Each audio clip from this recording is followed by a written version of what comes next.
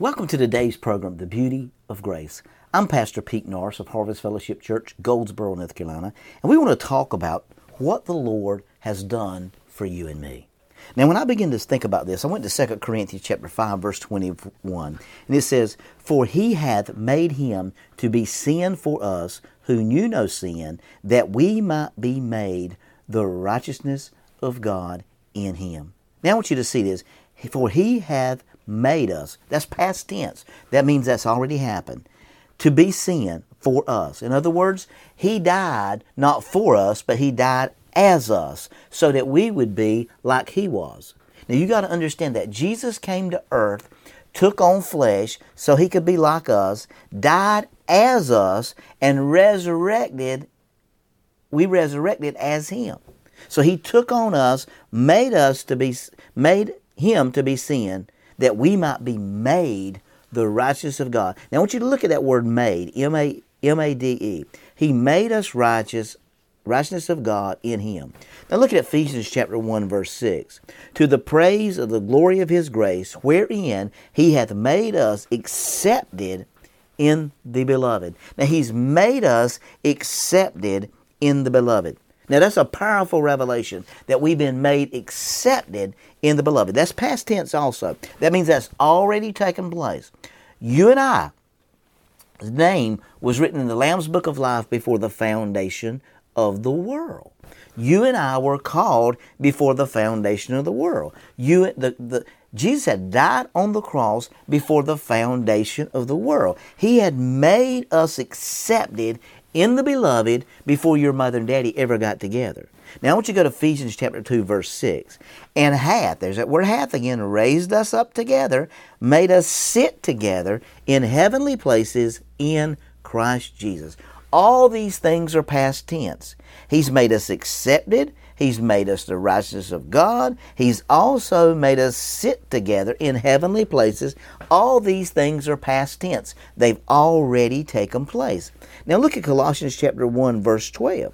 "Giving thanks unto the Father, who hath made us meet to be partakers of the inheritance of the saints in light." So he's made us to be partakers of the inheritance. All these things have been done before the foundation of the world.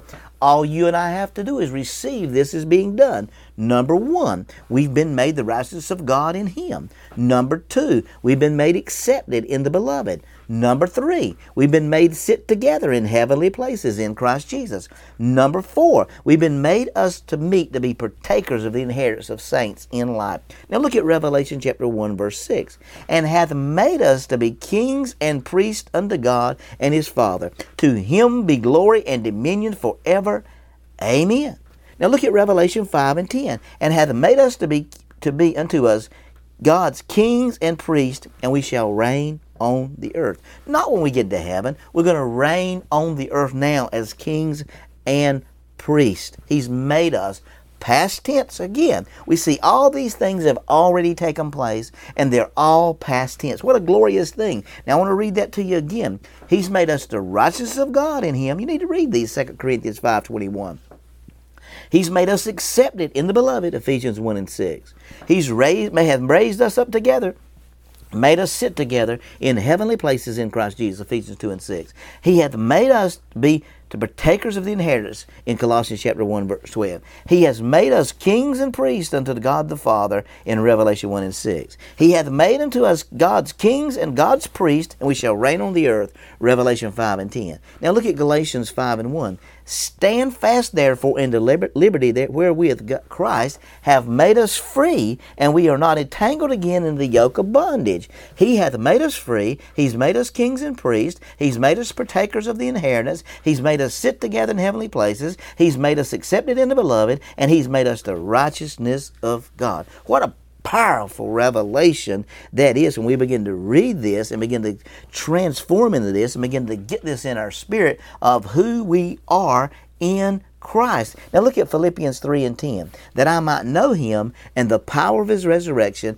and the fellowship of his suffering, being made conformable unto his death. So Paul, after 20 years of ministry, he said, Lord, there's more of you that I don't know about. I want to know you. I want to know about the power of the resurrection, and I want to know the fellowship of the suffering, which is being made conformable unto his death. You and I are operating in a level of a dimension that's not being preached very much. 2 Corinthians 5:21, he's made us the righteousness of God in him. Ephesians 1:6, he's made us accepted in the beloved.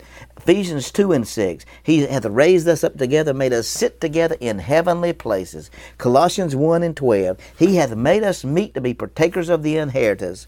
Isn't that amazing? In Revelation 1:6, he's made us kings and priests. Revelation 5:10, he hath made us kings and priests. He wants to confirm that one. Galatians 5:1, Christ hath made us free. We no longer tangle with the yoke of bondage. Now I want you to get those scriptures in your spirit. Quote those things over your life every day and operate and live in the beauty of grace.